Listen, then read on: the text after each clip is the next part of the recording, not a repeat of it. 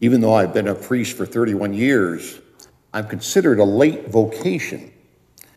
I was in my mid-30s when I entered the seminary, and I was ordained just before I turned 40.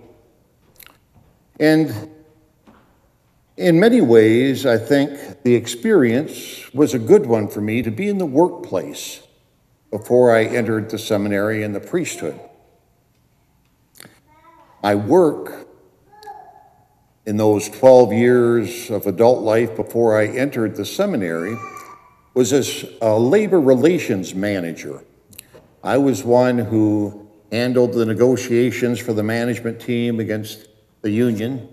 I was the one who handled grievances and arbitrations and such as that. And you develop a pretty keen sense of what works and what doesn't work in negotiations. Look at this parable, and I can't imagine management or union even listening to something like this. That you would have people earning the same wage for working far different hours, number of hours. And yet, there's a message that Jesus is trying to convey in this parable, and we want to be sure that we don't miss it. I have questioned at times people about this parable just to see how fully into it they are. But I can remember with one of our grade school masses, the fourth graders I think I had at that particular time, and I shared this parable, and how fair do you think this is? I would ask the kids. Of course, they thought that was a terrible idea, that the same people working different hours would be paid the same wage.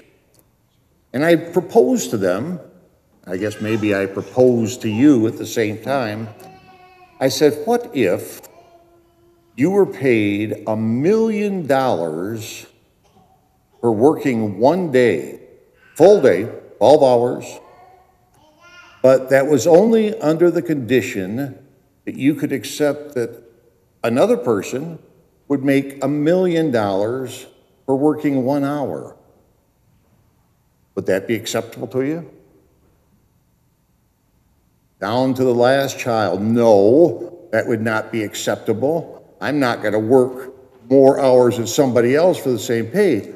But of course, for adults, I think for any of you, you would realize, my goodness gracious, $1 million, I'll work a week while they work an hour, whatever. We know that it's a gift so much larger than what our efforts have earned. And so if the Lord is more generous, in this case, the master of the vineyard is more generous, how can we complain? Now, here they're talking about a regular day's wage, where I think Jesus is trying to acclimate us to the idea that heaven is heaven. There's no greater heaven in this part than there is in this part. If you're a holier saint than others, there's not more things to do in heaven than there would be if you are a late convert.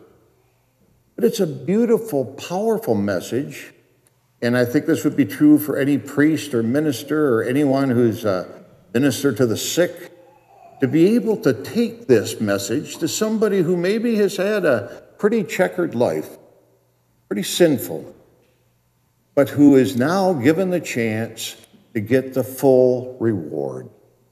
Heaven is available for them. But in order for that to work the way it should, we who are the ones, maybe for the most part, I can't claim to have started at the beginning of the day. Some of you have been just true to your faith and the efforts of your faith right on through. But I know that my start to my faith journey was perhaps a little bit later, and some people later than mine. But I'm at peace with the fact that the reward is the same, and it's a spectacular reward. When I tossed out $1 million, I was thinking that anybody would be convinced, yeah, that's okay. But as I say, the youngsters say, no. It's got to be equal pay for the equal amount of work. But I think we, as we deal with that concept of a spectacular pay, which is, of course, the heavenly kingdom, we can see why fitting that anybody can experience that. But it's important we who are on the right path have open arms, open hearts to those who are maybe starting later, who've gone through the conversion process toward the end of their life. Now, the two readings that lead up to it, I think, are significant too, because the first reading from Isaiah addresses those who are perhaps nearing the end of their life, and with a great regret for the lack of spirituality and generosity and perhaps even their ethics. But here it is in that book of the prophet Isaiah, before Jesus' time: seek the Lord while he may be found, call him while he is near. Getting toward the end of your life, do you recognize that you have just so much time to prepare yourself spiritually? Let the scoundrel forsake his way and the wicked his thoughts.